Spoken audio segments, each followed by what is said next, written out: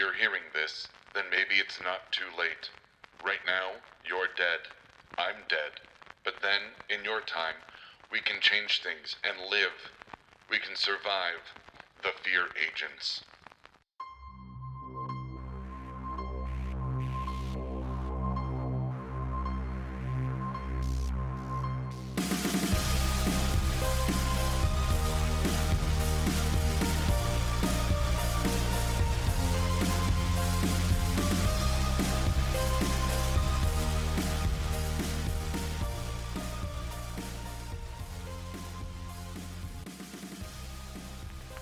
So this is how it works. The only technology I know still exists in both of our times is the internet. Mine's kind of slow and kind of monitored by FEAR, the government's post-human elimination and reclamation division. But it is all I have left, and it's the only thing I can use to reach you to help me control death. Hold on, let me explain. Years ago, when I was just a kid, living a categorically boring normal life in the suburbs of Chicago, I went to school that day, came home, did my homework, and sat down with my parents to have dinner. The cold tension over meatloaf would have spelled divorce for my family eventually. I remember being just old enough to pretend not to care and being young enough to still be scared. I went upstairs after and talked to some friends online and played some video games before going to bed. I shut off the console after a couple of hours, brushed my teeth, and got into bed, expecting to repeat the same dreary existence all over again the next day, and the weeks after that, and the years after that. If only I'd been that lucky. My parents' screams woke me up. I remember the vivid purple and flickering pink of unearthly flames that laughed all around me. Why was the fire that weird color? I ran to the door, the flames following me into the hallway where my parents were scrambling down the stairs to the front door.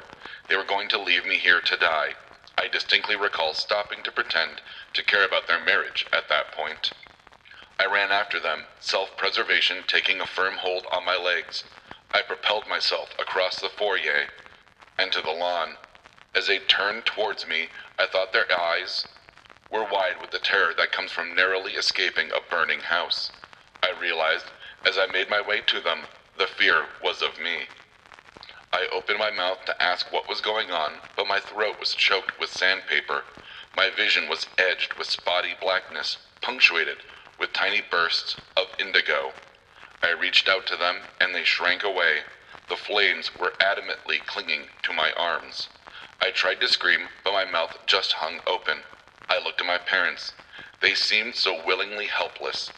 I felt my lungs catch and tried to scream at them for help, for anything. That's when the flames leapt from me, caught them, and they exploded. Not a sight I'll ever forget.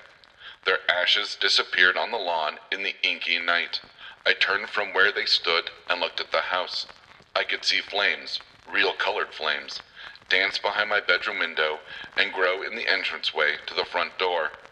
I watched the flames flicker like destructive breadcrumbs I had left in my hurry to live through this disaster. As quickly as they appeared, the purple flames sputtered and spat and dissipated. By the time the neighbors called the cops, the fire engines, and an ambulance, it was too late. The authorities found me sleeping in the ashes of my parents, with the fire having gutted the house and kept me warm like a nightmarish campfire. The doctors said it was normal I didn't remember much of that night to give anyone an accurate statement. They said between the adrenaline and the shock of never seeing my parents leave the house after the pilot light went out, and the refrigerator's compressor clicking on to ignite the house, I would be better in a couple days. And I was, because a couple of days later, that's when the family I chose found me. That was then, and this is now. I'm using something called SciTech to augment my internet connection to transmit to my past, your present. I've seeded pages on Facebook and Instagram for you to help me. I made mistakes that led to the end of the world, and with your help, maybe we can change things. I can transmit our decisions to my younger self. I can't completely control destiny, but by the time we're done, we'll be able to control death. It's possible, I think. I mean, if we can influence time, we can influence the end of our respective timelines. My respective timeline is my life. Yours is your death. If you follow any person's timeline far enough, it'll end. But what about its beginning? or middle? The middle parts. That's where the good stuff happens. That's where we become who we are. And if who I am now leads to the death of billions, why wouldn't I try to change that? As slim a hope as I have. Wouldn't you try to change your life for the better? Of course you would. I'm just asking you to help me become the hero of this story instead of the villain. I'm just asking you to help me save you. Save myself. Save the world. I'll update you as much as I can. I can send text and some picture files pretty easily, but this audio is tricky. I'm looking forward to communicating with you. I'm looking forward to showing the agents monitoring this that we are not afraid of them, that when they tried to control us, or will try to control us, we will stand up to them. Signing off, Zero, the future, in what was Paris, France, before the war between the humans and the post-humans.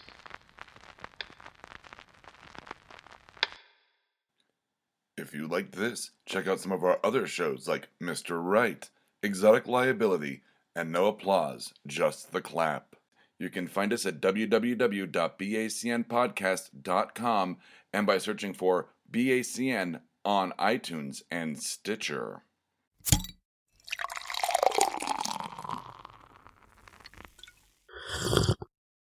Oh, yeah.